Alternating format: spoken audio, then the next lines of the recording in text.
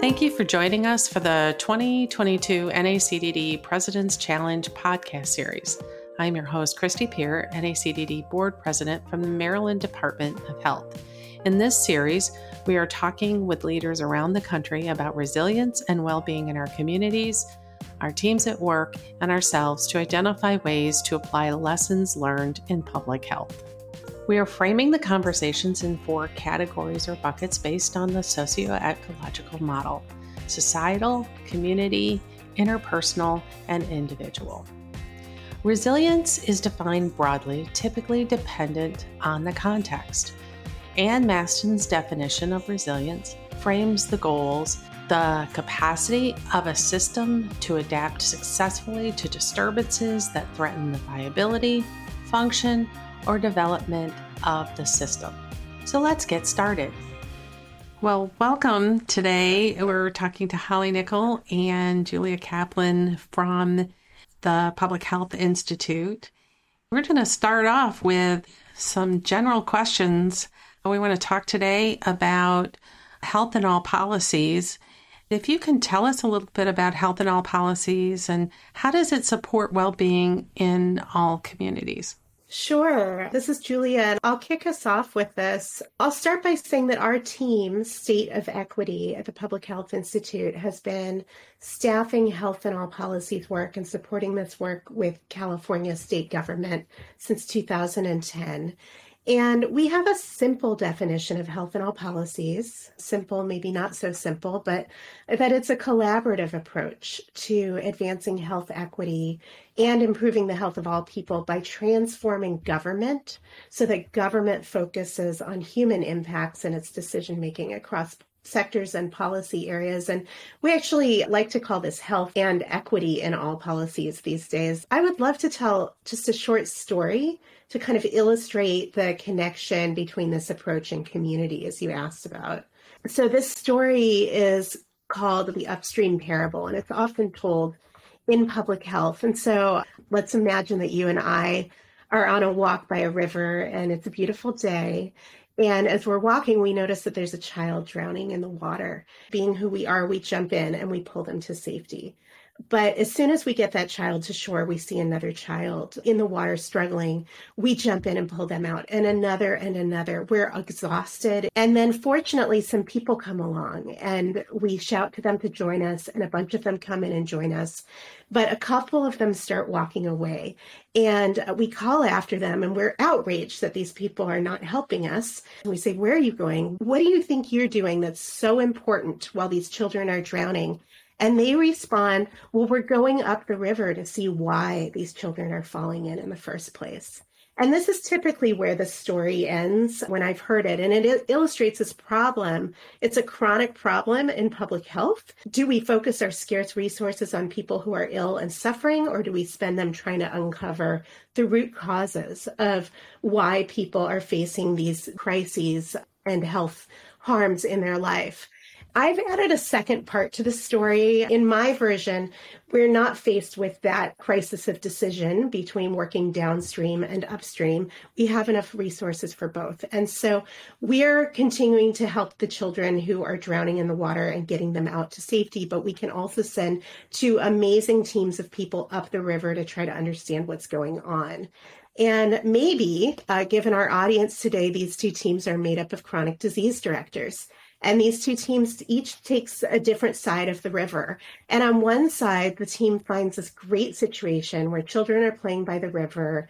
They've got swim lessons. They've got lifeguards. They've got all kinds of organized and supervised activities. The park area is well equipped. They've got railings and safety equipment, and they're well nourished. They've had access to good groceries in their neighborhood. They get to eat healthy food. Their kids make good wages. They can afford to live there. Things look pretty good, and we're not really seeing big problems. But on the other side, the team finds a very different situation. They also find kids playing by the river, but there's no park programs. There's no staff there. It's a slippery slope to the water. There's no railings. The kids have never had swim lessons. They've never had access to it. The swimming pools in their neighborhoods are closed. Their parents are working double shifts. They're barely making money to get by. Some of their parents have been incarcerated or killed because of unjust and unequal policing practices. And these are the kids that are falling in. And so not surprisingly, our teams start to ask questions. And they come to understand that due to racism and other forms of injustice, the two sides of the river have had very different experiences in terms of resources, opportunities, investments, and support from the government. So there's a lot of points to this story, including that historically government has protected and promoted the well-being of certain groups and has really harmed other groups. But also, if we want to tackle these problems, we have to understand them at their roots. And then the third piece is really about collaboration and where health and equity in all policies comes in, that government decisions should center on the well-being of humans. And we need to radically shift government operations to focus on collaboration between policy areas. If we want to support access to fresh and healthy produce, we need collaboration between agriculture and schools and health. If we want people to have good, affordable housing and not get exposed to harmful pollutants, we need collaboration between transportation, air quality, and housing, and so on. And all of this is what we're talking about when we say health and equity in all policies.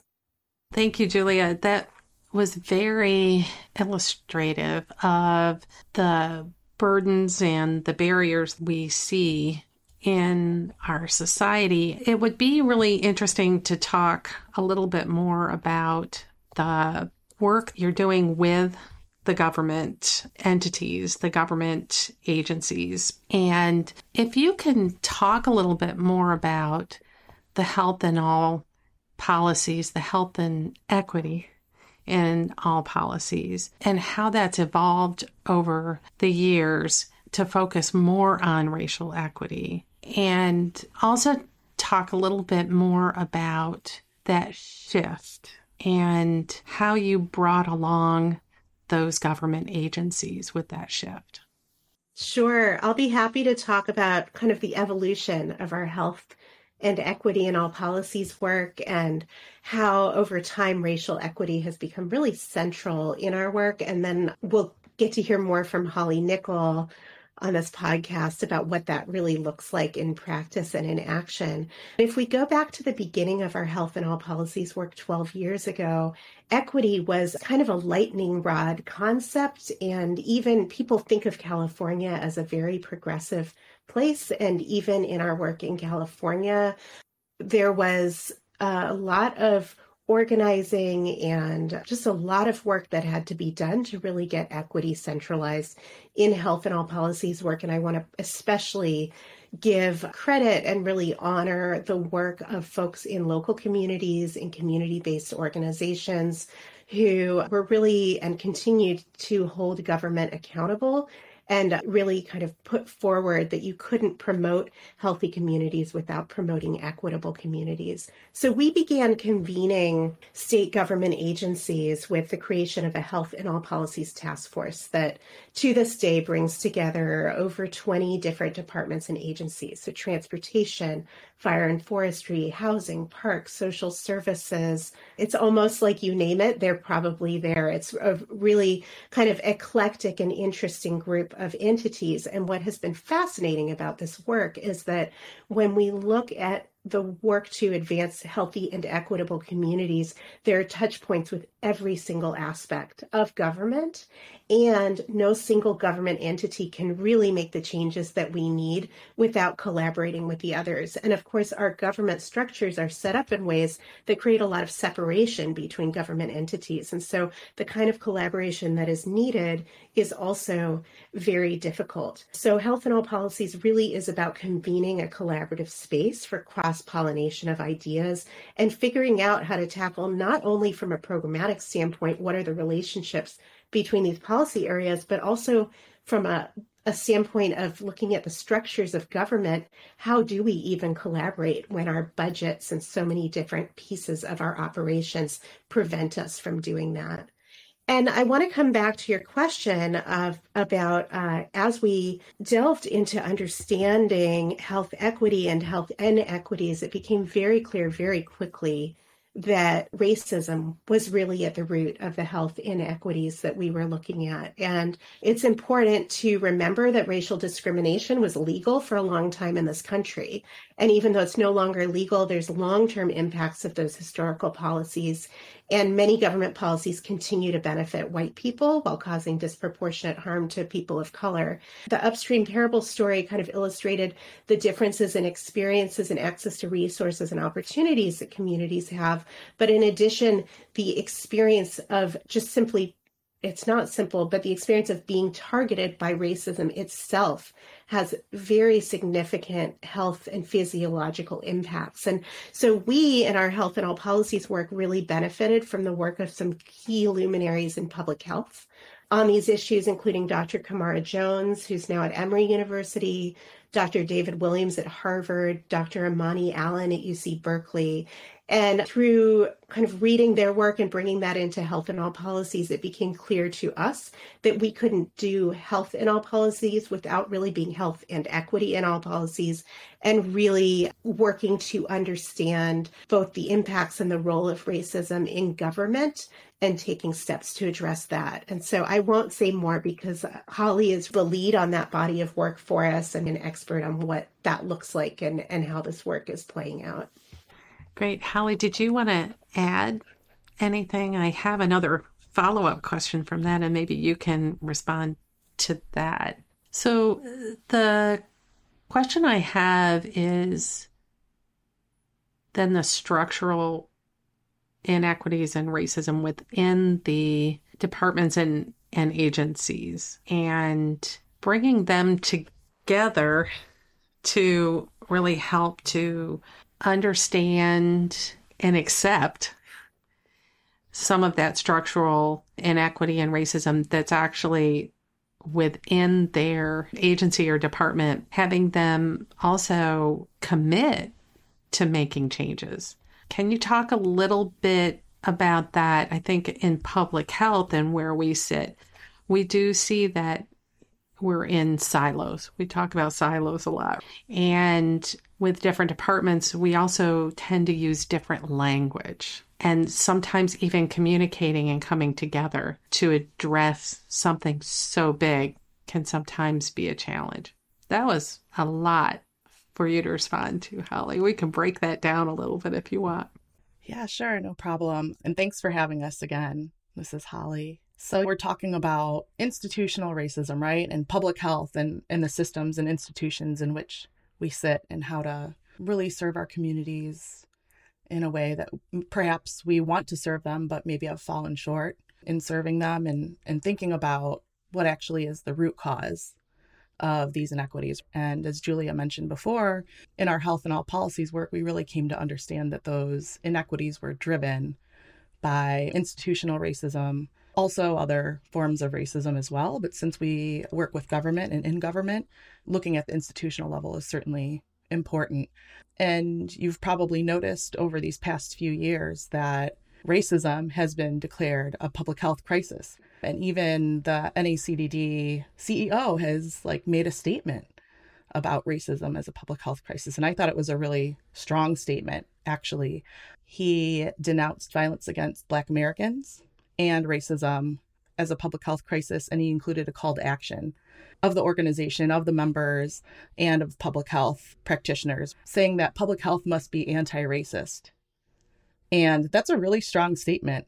And that's sort of what we are really trying to support government in understanding, that institutional racism and all forms of racism it's really urgent. It's mission critical to achieve what we want to achieve in government, right? And for many of us in public health, we weren't really taught anything about oppression, power exchange, power sharing, what that looks like in public health, and how public health and other institutions, government institutions, have created and maintained institutional racism. Also, what we can do concretely to repair some of that damage that has been done through institutional policies and practices in government. And I just want to say, looking at any measure of success in health or life, there are deep and persistent differences in outcomes based on race. But if we really understand root causes, we know that actually what we're talking is about what Black, Indigenous, and people of color experience and how that impacts then health outcomes and life outcomes, which, the root cause is racism. And so in public health, we need to be really strategic and specific about what the root cause is, because if we're not specific about what the root cause is, there's really no way to understand the nuances of what the strategies could look like to undo and to repair and to not cause further harm to communities. So the Capital Collaborative on Race and Equity, which I co-lead with a couple other people, Leanne Dillon and Giovanna Burrell from the State of Equity team that we're on at the Public Health Institute. It's a network of about 40 state government entities, boards, offices, departments, agencies that come together to learn about and plan around how to advance racial equity in government.